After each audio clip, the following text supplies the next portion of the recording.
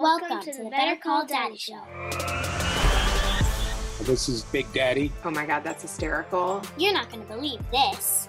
Oh my God. 5 stars. 5.5 stars. Papa. My dad is my hero. Grandpa, are you ready? I love a good happy ending. Oh boy. Ay. It's a phony baloney. And a tit for tatter. Hey, a lot of these things, I don't know where you're getting them from. It sounds like they're coming from when I look in the mirrors. Damn the public. Damn the public. Introducing Miriam. She is the owner and designer for Mika Fashion. She spent 25 years in graphic design and marketing, and she has an expertise in ethics. She's lived through life-changing trauma, and she's taken that trauma and used it to make her a better human. She helps other women change their perspectives in life and go from victims to survivors to thrivers in her new book. Miriam, welcome. You are going through so much. I want to talk about this. So you interview so many women about their healing journeys, and today I want this show to be healing for you. Okay, let's do it. Talk to me about what it means to be a patient advocate. Such a hard job, such a needed job. I have to confess that I've had my moments in which I thought maybe that's my next profession. I'm a multi-potentialite. Have you ever heard the term? Did you read the book? Did you see the TED Talk? So I go through my life through these experiences, and then I say, wow, I have something here that I can give and help. I'm not going to go there, but I definitely am very outspoken about the fact that people have to have an advocate when they are a patient. I've noticed mistakes. I've noticed that doctors, sometimes they focus on the organ and they don't take into consideration the entire picture. They don't take into consideration the emotional part. You know, they treat the body, but they're not treating the entire combination of mind, body, soul. And we are all of that. It shows, right? Physically, pains and aches, and it has a lot to do with your emotional state also. So when doctors don't take everything into consideration, mistakes are made. And I've experienced with my husband multiple times when doctors, I'm like, I'm not liking this. And then I put my foot down, and then things got better. So I really believe that people have to go with their instincts. You know, we don't need to be medical doctors to know our loved ones and know that there is something that's off and needs to be checked. And we cannot be embarrassed and shy when people put us down. You don't know, whatever. No, maintain, that position. If somebody feels that there's something wrong, go and pursue until you find the right doctor that's going to help you. When did you start noticing something was off with your husband? It's 10 years ago. My husband started with panic attacks, and everybody was saying, well, he went through this, he went through that. You as a family, you went through loss. So now it's coming out, it's manifesting itself as panic. And at that point, we accepted it. The only thing was that he was trying to heal himself, right, with both medical doctors, psychiatrists, but also through meditation and trying to balance, to calm down and be able to understand his body and understand why that anxiety, why those panics. But the problem was that nothing was helping, and he had severe panic for 7 years. Severe, I mean, he could have a panic attack starting at 5 in the morning, 4 o'clock in the morning, and it would go straight till 12. By the time it was done, he couldn't do anything. He was sweating, he was exhausted. So it started with that, but we kept following the route of going to different doctors and then just thinking maybe this is what life is going to be from now on, But then I started noticing all kinds of strange things. For example, he would eat, and anything he put in his mouth, his nose would start dripping and he would have to clean his nose. And I started asking doctors, this wasn't something that when I married him that he was doing. This is new. What does this mean? But everybody was dismissing me, and there were all kinds of little signs like that. And everybody dismissed. And then he had a stroke. And after the first stroke, the panic disappeared. It was gone, and he didn't have any more panic attacks. It went from like severe panic to no panic. So that was also a sign that is odd. A stroke is enough to give somebody panic if it's panic disorder, right? Because now you were afraid, what if I have another stroke? What if I can't then walk and do things? What if I'm driving and I have a stroke? So you could be more riddled with more anxiety after you have a stroke. His panic was gone. And we found out that when he had a stroke, we found out that he had diabetes and hypertension, and his carotid artery was almost entirely blocked.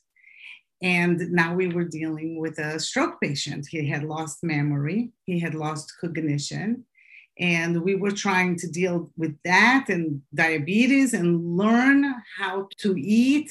And then I started noticing that no matter what we did with the diet and the medication for hypertension, the numbers didn't change. So his sugar would stay high, even though he was eating a proper diet for a diabetic and he was taking medication.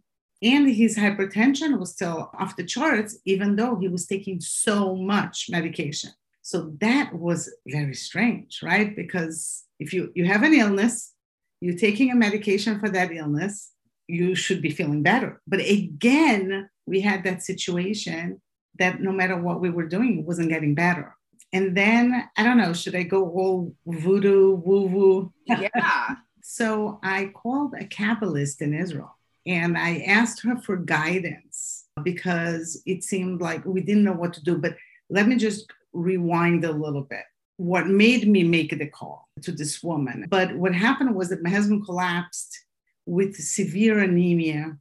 When we got to the hospital, his hemoglobin was 6. So now we have a whole new symptom. Besides the diabetes and the hypertension, everything else, now he's severely anemic. He got blood in the hospital. He got iron. He had another stroke when he was in the hospital. This time he lost vision. He was in the hospital during COVID. I was trying to advocate over the phone. My husband is telling me I have a headache. So I'm calling the head nurse, the head of the department, that floor in the hospital. I was on the phone 7-8 hours a day trying to tell. My husband is telling me that he's not feeling well. Who is there? What are you doing? What tests? And they would brush me off. They would say, well, he needs to go through this test, so he can't eat. So he has a headache because we couldn't give him coffee. And I said, no, he's telling me that his headache, he's seeing stars. So there's something in the brain. And you know that he is a stroke patient. Simply, they let him have another stroke under their care. They didn't even know. They sent him home on Thursday. If you divide your vision into 4, like a quadrant, he lost the upper right side of his vision. So when he sees you, he doesn't see that your right eye and that whole part of your head. He needs to tilt his head so that blind part is higher up so he can see your face. But it's on both eyes. So I took him to a retina specialist Friday. He said, no, this is in the brain. This is not in the eye. He doesn't have any problem with the eye. Your husband had a stroke very recent. So then I took him back to the hospital. They did another scan and they saw that he had had another stroke. So at that point, he's in the hospital. I'm freaking out because I'm not there. I'm not there to advocate for him. Here he had another stroke. I was desperate. So I called this woman who is a woman who, she has visions. She speaks to a rabbi who had passed. And you know, I am always very careful because we're supposed to go to God. We're supposed to introspect. We're supposed to live in this world. But I really felt such desperation that I needed somebody to tell me what to do. I made a call, which was very difficult to organize. It's very hard to get her. But I told her, it's life or death. You have to talk to me. So she spoke to me and she said to me, you have to tell the doctors that he has a mass over the kidney. It's above the kidney and behind it. And I didn't know what to think of it. And she said to me, but I want you to know that he has another problem and it's in his whole body. And she was talking about the blood, the anemia, right? But I didn't know. She said, he first has this tumor that needs to come out. but he has this other problem, and they're not going to find a bleed. They're not going to find, he has that. It's almost like an autoimmune disease that he got from all of these years that he has this tumor. So then I found a concierge doctor that you have to pay a lot of money just to be able to have him as a doctor. And I went to him and I said, you're going to think I'm crazy. That's okay. I don't have a problem that you think that I'm crazy, but I think that we need to look at over the kidney and there is some issue that's all over the body that may be autoimmune. I want you to bring a doctor that deals with autoimmune diseases. So in the meantime, he told me, well, we have right now a scan for him to swallow a capsule. That's a camera to see if he has any bleeds, because they were looking for bleeds, right? And as she said, there were no bleeds, but in order to give the capsule, they had to do a scan to see that he has no obstruction. So when they did that, they saw the tumor. So then he calls me back and he said, Miriam, he has a tumor. It's exactly where you told me. No. We need to do a test to see what type of tumor it is, because this type of tumor is very rare. It's called pheochromocytoma. And it explains all of these symptoms, like everything from the panic attacks to the diabetes. It affects the endocrine system. So they didn't know that the diabetes was 100% from that, because there are diabetics in his family, but it could. And then all the other details with high blood pressure and all of that. So anyway, we found it. At that point, I decided I was going to take him to a different hospital, a better hospital. We had to start all of these tests again. They did the surgery. They removed the tumor. The diabetes is gone. The hypertension is gone. He does still take medication for that, but it's controlled. Before, it wasn't controlled with medication. And they think that with time, maybe he'll be able to stop it. But we still have the issue with the anemia. He just did another test this week, came out no bleeds, but he's still anemic. So we still have this problem that we don't know yet how to solve. All the answers, the dripping of the nose after he eats, it's all part of that tumor. It's all connected. But you see that I used to ask that and I was totally ignored, because I was the crazy wife that was bothered by a husband that was cleaning his nose. Not at all. I just saw a difference, right? He didn't do this and now he does this. So, there's something going on here. So you have to not be shy to ask the questions, even though the people think that you're weird or you're funny, or, even going to somebody, because people can go and ask questions and get opinions and say, I want you to explore this. I want you to see if it's this. A lot of people go on Google, do a lot of research. They find where those symptoms are coming from. And I think that people have to say, I have a say here. I'm the patient. I'm related to the patient. And I want you to do those exploratory tests to find out, because you need an answer.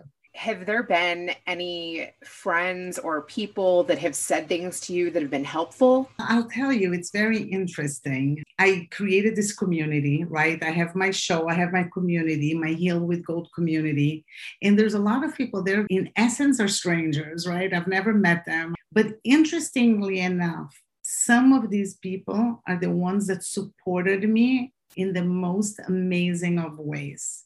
I have a friend, I met her online. I never met her in person, but she wanted to help, and she realized that she wasn't just going to say, oh, I'm here for you. She was going to find something specific that she thought it could help. She left me a voice note, but it was like a 7-minute prayer.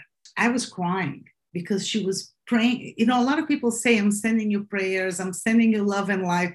Are they really sending prayers? Or it's just that moment that you're writing? Like, are you stopping and saying, Heavenly Father, God, or Jesus, whoever you believe in, are you praying for that person and saying, bring them peace? But she called and she did the prayer in a way that I could hear. And I was in tears. I felt so loved. I felt hugged. I felt less alone. So yeah, I have people in my community. I have people that they did meal trains. I had people ask me, can I drive you, but obviously I would always want to be there with my husband and do things myself. It's just my personality. But I think that the people that I less expected that did those things were the things that touched me the most, really. So it's very interesting to see how these relationships, those online relationships, they're real and they mean something. You just need to choose to be there and to also be open to receive it. I'm so happy. That's really beautiful. Can you talk to me about why you started the Heal with Gold community? My whole trajectory, my whole life changed about 10 years ago. We went through a personal loss as a family. It was about the growth past. I always say the story itself, it's not so important because everyone has a story. Everyone has something that they go through. I think that the mystery, the thing that it's amazing to discover is how people choose to thrive despite their adversity. And it's that journey that really matters the most. So after I was going through that difficult time and I was really feeling broken and I was defining myself as broken, I used to see myself, if I had to relate myself to something concrete, I always thought myself as a vase because I was the mom, right? They were inside, they were thriving because I was providing the water for the flowers. This is how I saw myself. And one day a friend of mine sent me a video of this young Thai man who spoke about the art of kintsugi. It's the Japanese art of mending pottery with gold. And the video was explaining how we're all imperfect. We're all broken. At some point in our lives, we all break, but we're not to be discarded. The point is to put the pieces together, is what we do with our brokenness. And when we put it together, we're not supposed to hide our scars. We're supposed to be proud of them and display them because those scars is really what makes us so special, better people, more valuable. When I saw that video, I was like, oh my God, I want to be kintsugi. I want to put my pieces back together in a way that I can shine that gold and show people, look, you can also do it. Let's do it together. Let's heal together. Let's mend together. So after I started learning, I was consuming everything kintsugi, meaning reading and learning and watching videos. I wanted to understand how they started the art, how it worked, what it meant. And I started noticing that I was doing the work because I wanted to be kintsugi. So I was focused on healing. And part of that journey was to interview women I knew had gone through adversity, but they considered themselves as thrivers. They were strong. They were a force of nature. And I wanted to hear their stories and I wanted to see what they had in common and could I emulate what they were doing. So I started a 2-year process in which I was interviewing these women. And I've interviewed women from all religions, ages, ethnicities, heights, looks, locations in the world.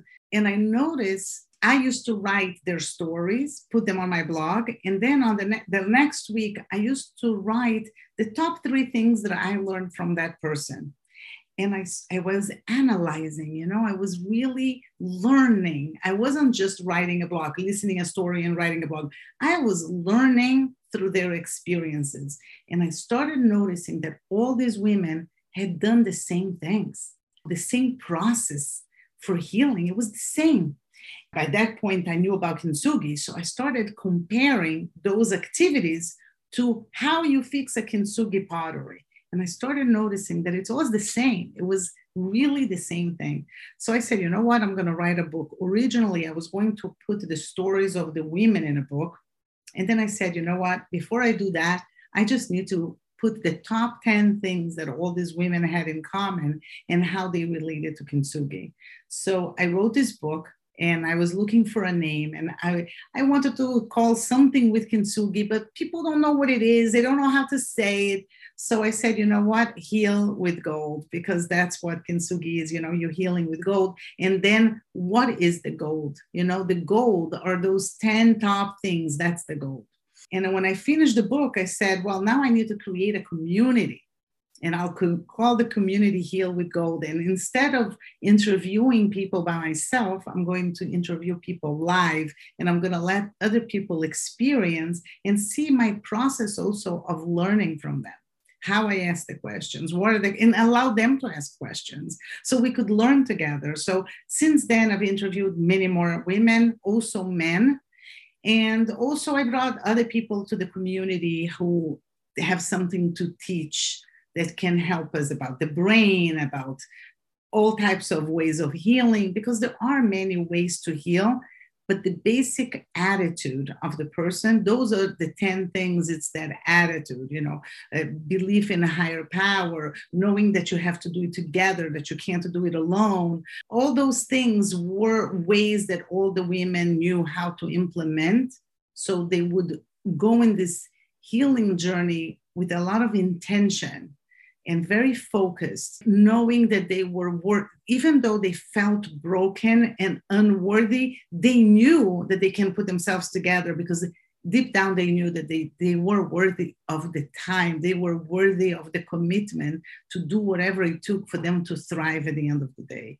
So it's amazing. Now I'm starting another book, and I hope, I created a course. I didn't launch because of my husband's illness, but hopefully when he's more stable, I will launch the course, Heal with Gold. But it became my passion to help people. And then I realized, what I was doing before was wonderful, but right now, and something that became my way of healing myself, for myself to be better, right? I went on that journey just thinking about myself. And then I started thinking, wow, let me help other people. Now it became, okay, that could be my life, and it's okay. I can make money from this experience, because it's all good, because I want to be immersed in that, and I have something that I can give and that I can help other people. I want to go back to when you were broken. Okay. Can you talk to me about that? I was always a very strong person and a very happy person. I'm lucky that small little things make me very, very happy. I don't need a lot to feel content. It's miraculous to me, I don't take anything for granted. So when something goes well, I was like, oh my God, this is so exciting. That's the kind of person that I am. So when there was a break in the family, there was a separation, there was distancing between people. To me, that was the end. That was, how can that be possible? Because we're supposed to always love each other. We're supposed to, no matter what, through thick and thin, figure it out, but not stop talking, not to have discord and separation. And that to me, family is everything. And that to me was, well, if I can't keep my family all happy and all loving each other and all united, then what am I doing here? Because everything else is not so important. This is what's important. I felt that it defined who I was, being a mother, being a wife, being a sister. All of that defined who I was. So if I couldn't keep the family together, then who I was nothing. That's why I felt so broken. I felt that everything I thought who I was wasn't. So then I'm nothing. And then suddenly, who am I?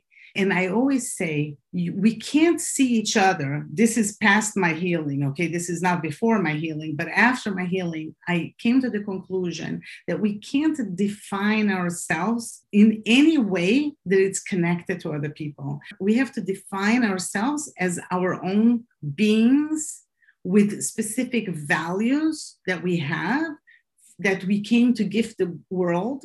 But if we define ourselves, if anything is relating to others, it can be taken away from us. So one time I asked people, what brings you joy?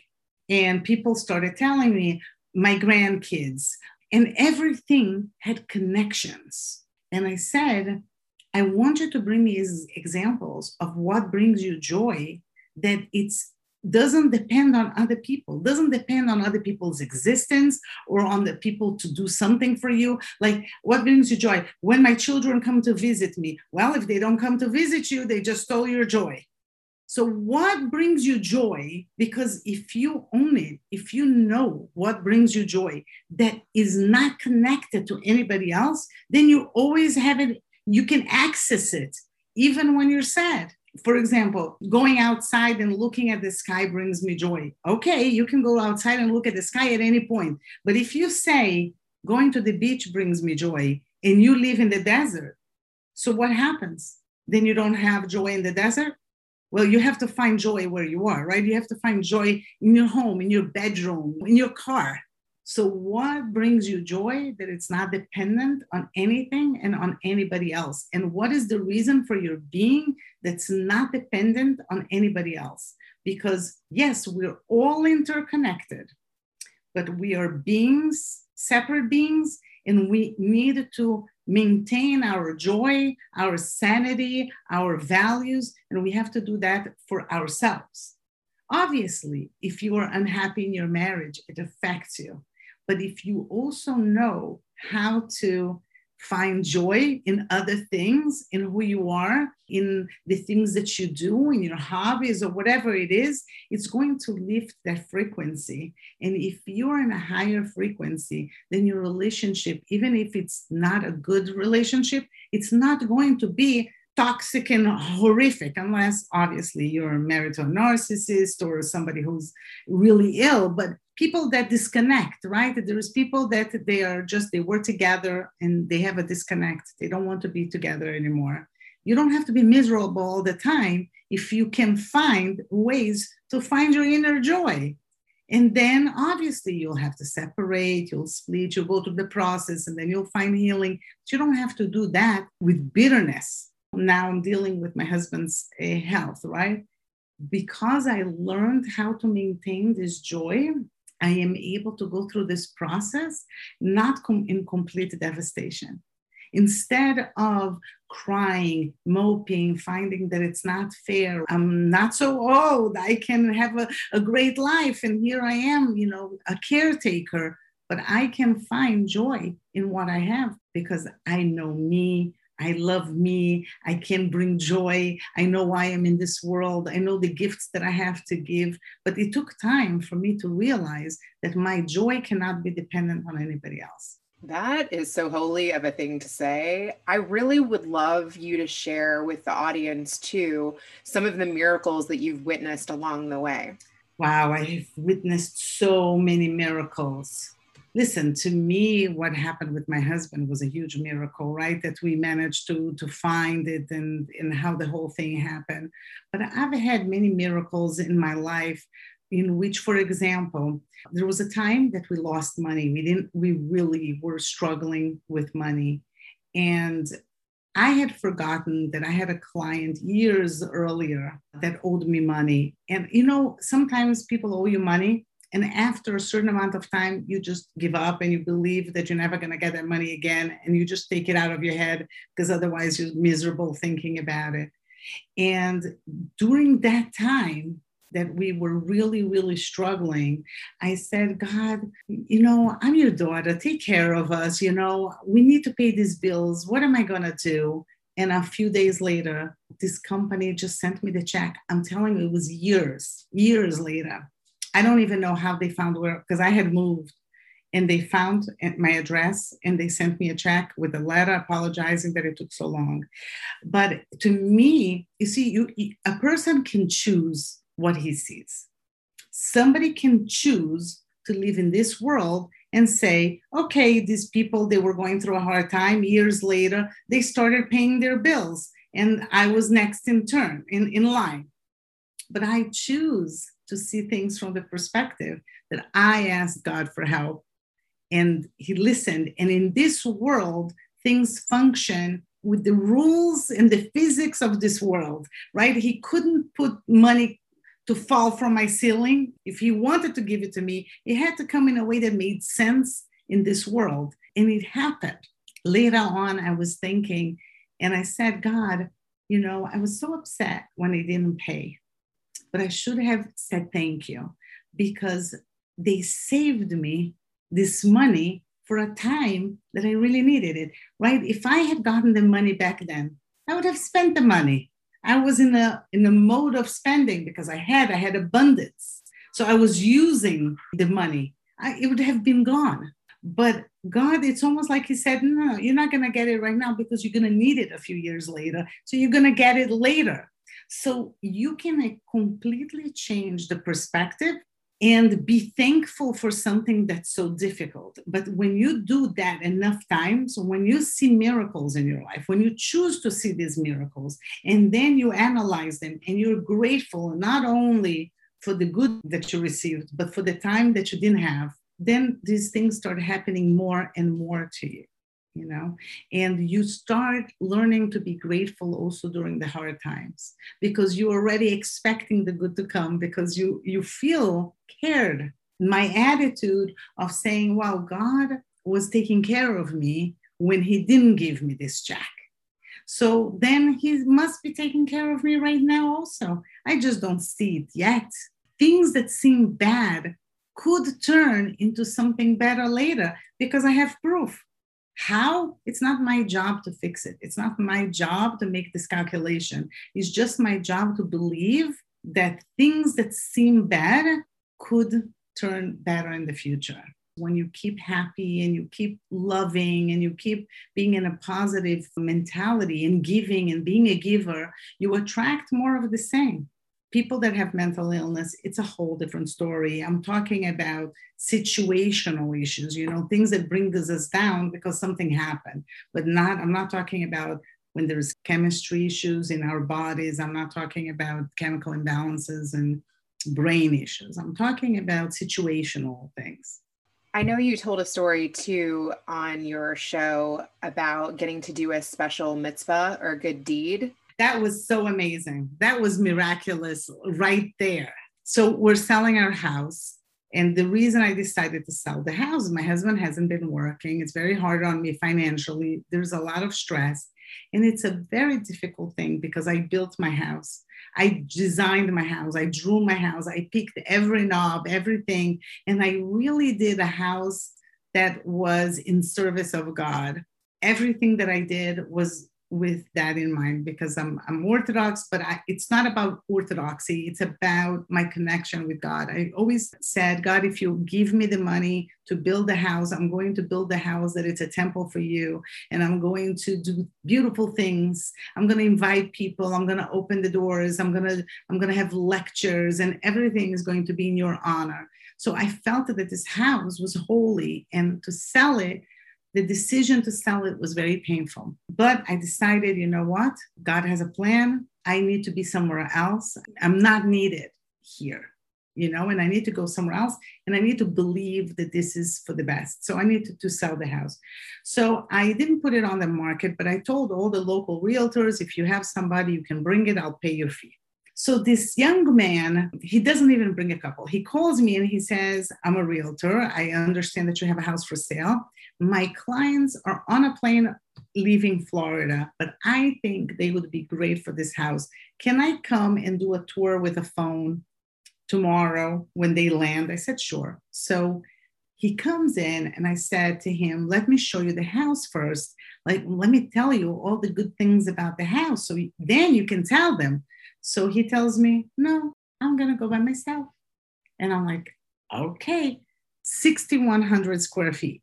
The house is big. I have 9 bedrooms. And he goes and he's discovering the house on his own. He doesn't see half of the things that are unique that I made. And I'm just looking at my daughter thinking, this is the strangest thing.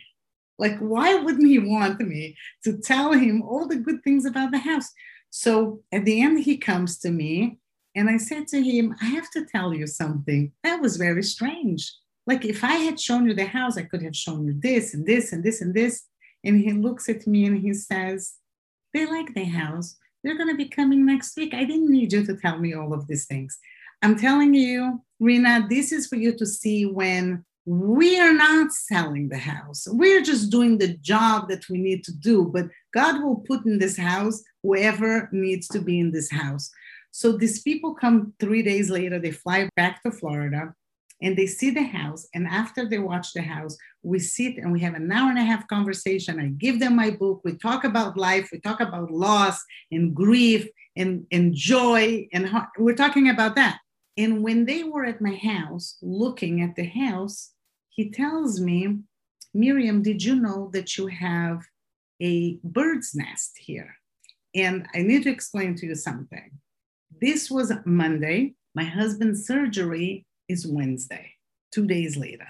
So Monday, he tells me, you have a bird's nest. Now, in Jewish law, there is a mitzvah, there's a commandment of what do you do if you find a bird's nest. And it is one of the least comprehensible mitzvot. Not only that you don't understand, I think you don't like it. You say, God would want me to do what? But it is also one of the only 2 mitzvot in the Torah, in the Bible, that it tells you what's your reward. And the reward is long life. So we are 2 days before the surgery, which is a very delicate and dangerous surgery. He tells me that I have something in my property that if I do this commandment, we are gifted long life. I saw the bird's nest. It was on the gutter on the side of my house. And I immediately called the rabbi and I said to him, you have to walk me through and you have to come and you have to be present and you have to be with me because we have one shot to do this on Tuesday because Wednesday morning at 5 a.m. I have to be at the hospital. So he started learning every rule about it and how to do it. And we had to have witnesses and we called people and it has to be in the evening because it has to be when the mother is on the eggs, not the father. The father is on the eggs in the morning and afternoon, and the mom is in the evening and the night. And what you need to do is shush the mother away and you take the eggs. Now, a lot of people think that you need to take the eggs and destroy the eggs, but that's not the case. You raise the eggs and you say prayer. You can put the eggs back. Now, what happens is that because the bird feels the scent of a human, they usually don't come back to the eggs. So what we decided to do was to use gloves to do the mitzvah because we didn't want my husband's scent on the egg because we wanted the mom to come back. And the mom came back and there were 2 birds that we watched every day until they hatched and they were born. And then the mom and the dad stay with the birds for 2 full weeks. And then the birds fly away and the mom fly away and then that's it. And they're gone. So we went through this whole process. But the day before, I felt God telling me, don't worry, everything is going to be okay. And I sent you a sign because that's how we get the communication. But again, we can choose to see as a coincidence, or we can choose to see a connection and a message. It was an amazing experience. You know, we felt, again, very hugged and very loved and less alone. That is incredible. I absolutely love that. Wow. I'd love to talk about your relationship with your dad because I know that you have mentioned he was like your best friend as well. Have you felt any signs or presence from him? Yes, I had a few dreams. And I never know, are these dreams because I just think about him all the time, or is he coming to me, right? After the dreams that I felt him and I sensed him, when I woke up, I felt that they were dreams, that I just thought about my father so much during the day that I just continued thinking about him at night, you know. But I did get another miracle and I did get a message from my father. And this story is an amazing story that I'm going to share with you. So when I was 9 years old, I lived in Brazil. I'm Brazilian. There was a fire in the Modern Museum of Art of Rio. And I was 9, but I loved to color and draw. And I used to think I'm going to be an artist, which I am. So I was right. But I was devastated. So I told my father, I said, I'm very upset. And my father said, why don't you color something, make something for the museum? Because they need, now they don't have anything. So I went to my room and I made a drawing with like markers. And I brought it to my father. My father said, it's beautiful. And I said, but how are the museum going to get it? So my father said, that you leave it to me. So I gave it to my father, my coloring, and that was that. And weeks later, I get a letter from the museum. And the letter said, Miriam, thank you so much. We love your work. Other children also sent work. So we're going to do an exposition of all the art of all the kids when we reopen the museum. It's going to be on this and this date. It was a Friday night. We couldn't go, so I missed the exposition. But I knew that this had happened. My father told me, write a letter. So when my father sent the painting, it was the coloring, right? The art that I did with a letter that I wrote. My father passed away in September is 2 years, and I was devastated because I'm very close with my father. My father passed away exactly 1 month after my husband's first stroke, literally to the date. It was a very, very difficult time for me, very. You know, I didn't have my father to support me through what I was going to at home. And then I also didn't have my husband to support me because he just had a stroke and he was in a different world. And I didn't have him, you know, to support me with my father's death. So it was a very lonely time. But months later, I get a text on WhatsApp. Are you Miriam Dollinger? Dollinger is my maiden name. And I said, yes. She says, I work at the Modern Museum of Art of Brazil. Can we set up a time to call? This was now, okay? I sent that when I was 9 years old. I'm 52, okay? So 40 something years later, I get a text. Can I talk to you? I said, sure. So she said, we went through the archives of the museum and we kept your drawing in your letter and we want to interview you. It was an interview. It came out in the biggest newspaper of Brazil. They sent it to their entire list. And I felt that this was my father coming to me, telling me, I support you. I believe in you, because that's what he did when I was 9. Oh my God, my dad is going to love that story. And I would love you to talk too, just a little bit about like your fashion line and the journey there. It's interesting. I worked for 25 years as a graphic designer, but my specialty and my niche was working with ethics and compliance. And my father was a lawyer. I always wanted to be a lawyer. One day my father took me to this, your dad is going to like too. He took me to a walk. That was like a conversation. I knew something is coming. And my father wanted me to know that he didn't want me to be a lawyer to follow in his footsteps. He only wanted me to be a lawyer if this is what I loved.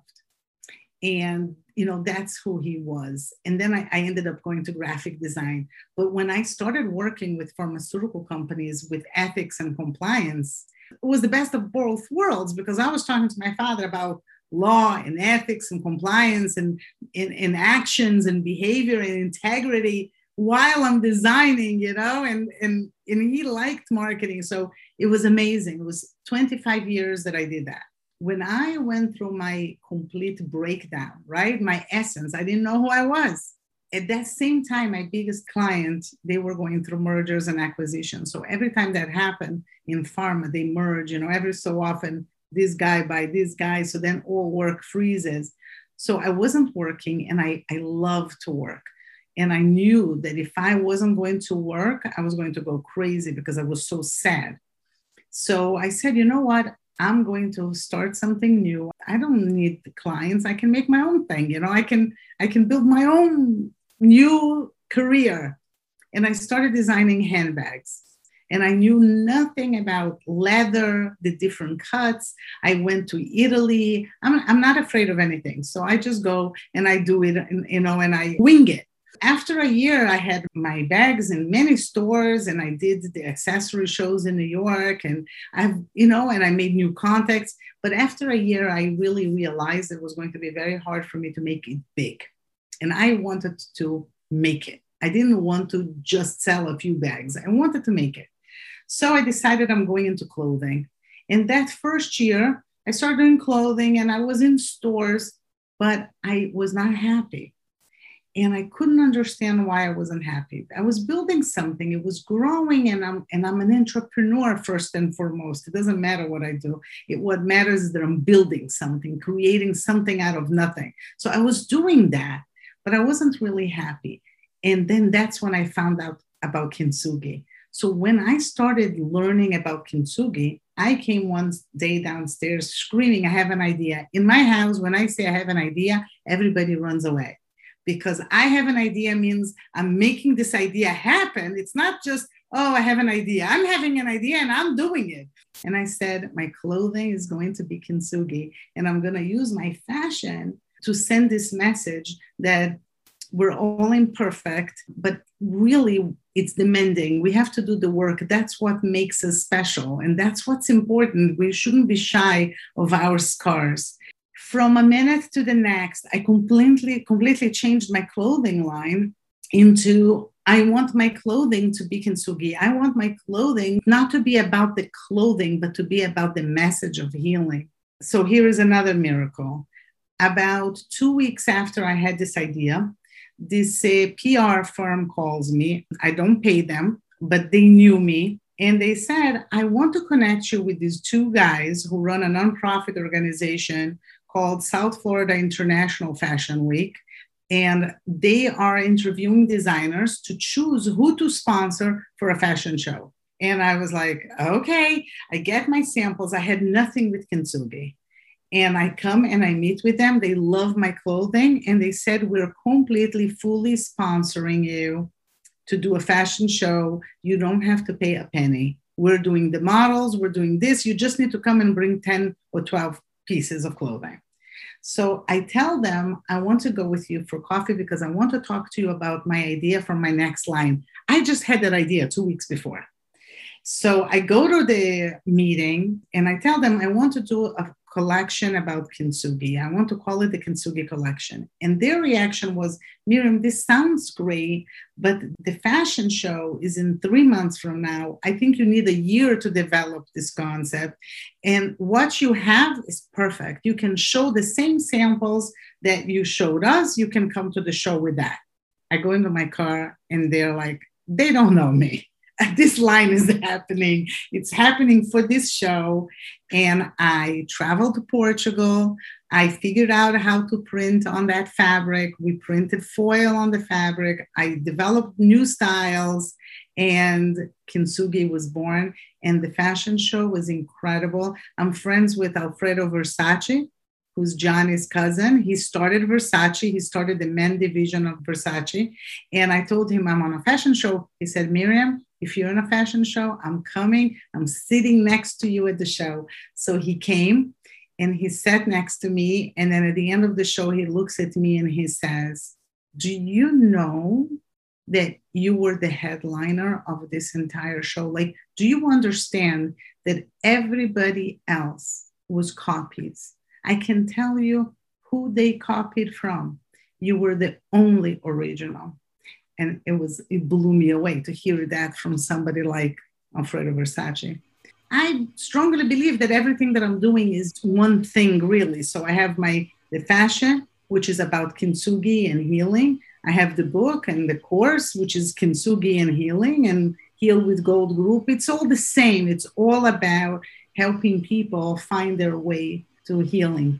I just love the line, you are the only original. Oh my God, is that powerful? It was so powerful. It was so powerful. I'm totally using that for the title. Oh my gosh, that's really cool. Thank you for being open to sharing with me. And, we have scheduled so many times and I feel like on a spiritual level, like this is the perfect time for you to share all of this. I agree. Definitely agree. How can people support with you and celebrate with you and find your book and all that stuff? So the book is on Amazon, Heal with Gold. On Facebook, we are a women-only group. And the reason we're women-only is just so everybody can feel comfortable to share some things that are private and personal and they feel safe. But the show is also on YouTube and also on my page. So the shows can be seen by everybody. So on YouTube is mikafashion.com. MIKAH Fashion, and purchasing gifts and clothing online. That's very helpful. Always helpful. Wonderful. Thank you. Fantastic. Thank you so much. Now, let's switch it over to Grandpa.